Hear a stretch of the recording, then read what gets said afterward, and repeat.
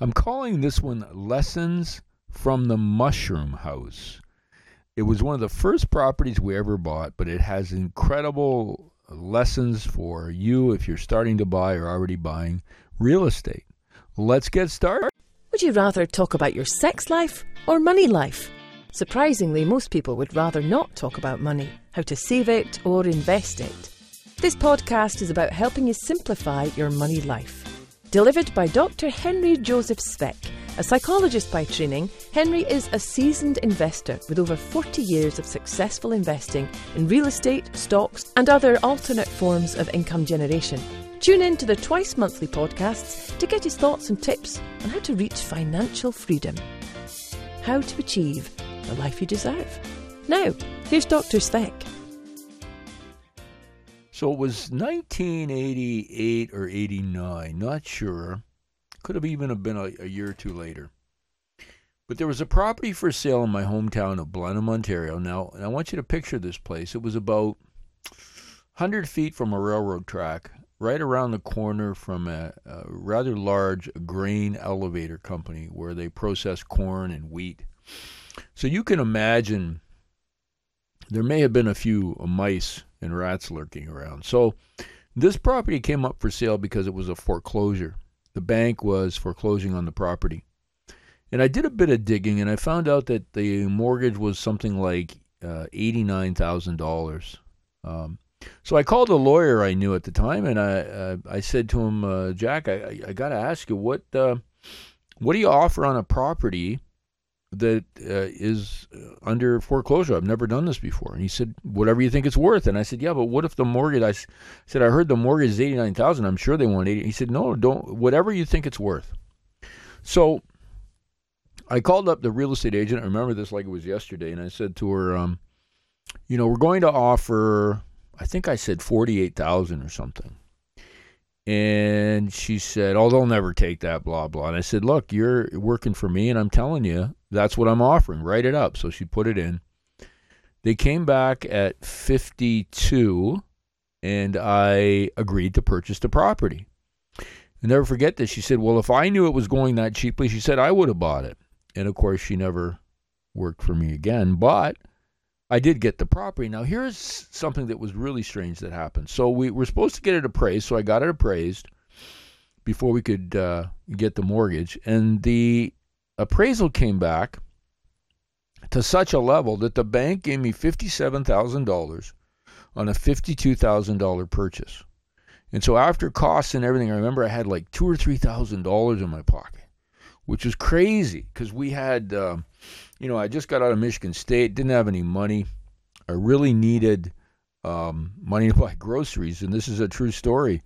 So the building we rented the house. It was a house. We rented it for, I believe at the time was $750, and then we were able to rent on the back where we used to call the Mushroom House. There were actually sort of like little garages you could put together. So I learned that many people, many guys at that time wanted to sort of have a place to work on cars. So I'm going to sneeze. Hang on. Excuse me. So we rented it out to a number of people, I think anywhere from $100 to $200, and we had a few of those. And at the end of the month, when the mortgage was paid and the other costs were paid and taxes were put aside, I actually had $400 or $500 left over. So I had put nothing into this property, took some money out on closing, and then was able to have cash flow every month. And at that time, I think interest rates were 10+%. So it was exciting. So of course we were hooked, and not too many people were too excited about my buying it because it was kind of not the nicest property. We call it maybe a C-, but the owners, the renters in the house, they had a cat, and that took care of any mice issues, and I guess the mice stayed away, and it all went well. Kept it for a very long time as cash flow, and eventually wanted to sell it. Ended up selling the property. I believe it was $78,000 we sold it for. By that time, the tenant had paid down the mortgage significantly. And we then sold it and moved on. So that was the Mushroom House. So the mushroom place, I think we called it. So one of the things I want you to think about is the different ways real estate can work for you. So the first thing that happened with that property, which is very rare but sometimes can happen today, is you buy something but you're not using any of your own money.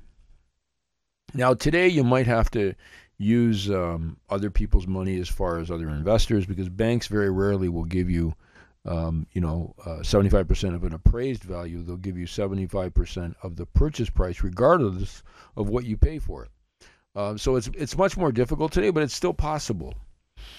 So you then want a property that will provide you with monthly cash flow.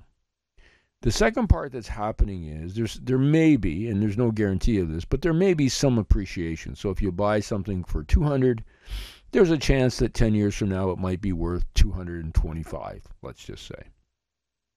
But the coolest thing that happens is that when you own this property, the tenants are paying down your mortgage. So if you're buying a property for $200, and 25 years from now, the mortgage is gone. Or 10 years from now, the mortgage is $150.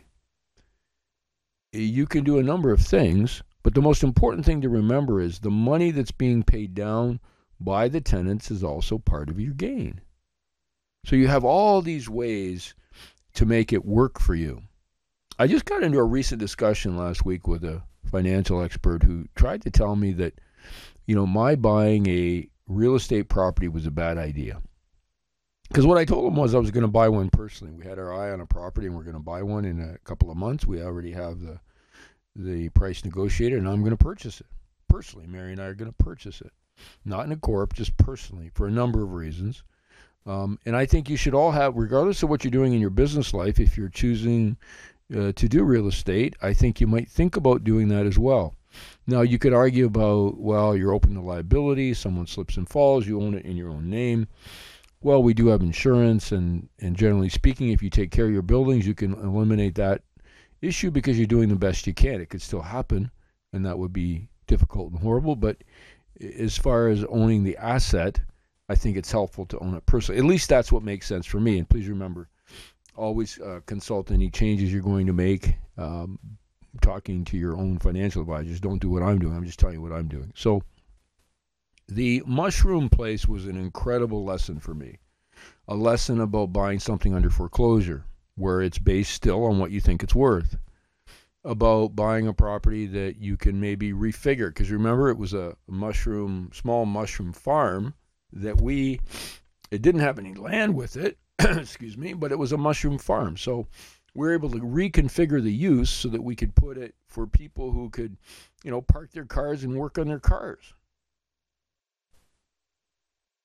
And we're very happy to pay for that opportunity to not be home and spend some time away from home working on a project or a hobby. So that met a need. And the other part that's very important, the tenants paid down the mortgage. Now, this was a time when rates were well over 10%, not like today where they're 3 or 4 or even less than 3, depending on what you're purchasing. So that's the lesson of the mushroom place. I don't have any mushroom places anymore. I'd like to get a few other buildings that would do similar things that the mushroom place would do, and that's why I'm excited about a personal purchase, and I'll talk about that perhaps down the road. But what I want you to do is to think about whatever you're doing with your hard-earned dollars.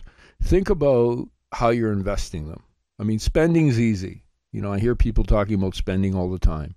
How are you going to invest? In my personal opinion is residential real estate is one of the best investments you can make today, that I can make today, and that's why I'm doing that. Again, I'm Henry Speck for Shrink Money Advice. I look forward to speaking with you again next time. It's 2020, so have an amazing week, and let's focus on setting some financial goals and having an amazing year. Let's talk next time. Have a great one. You have been listening to the Shrink Money Advice podcast with Dr. Henry Joseph Speck.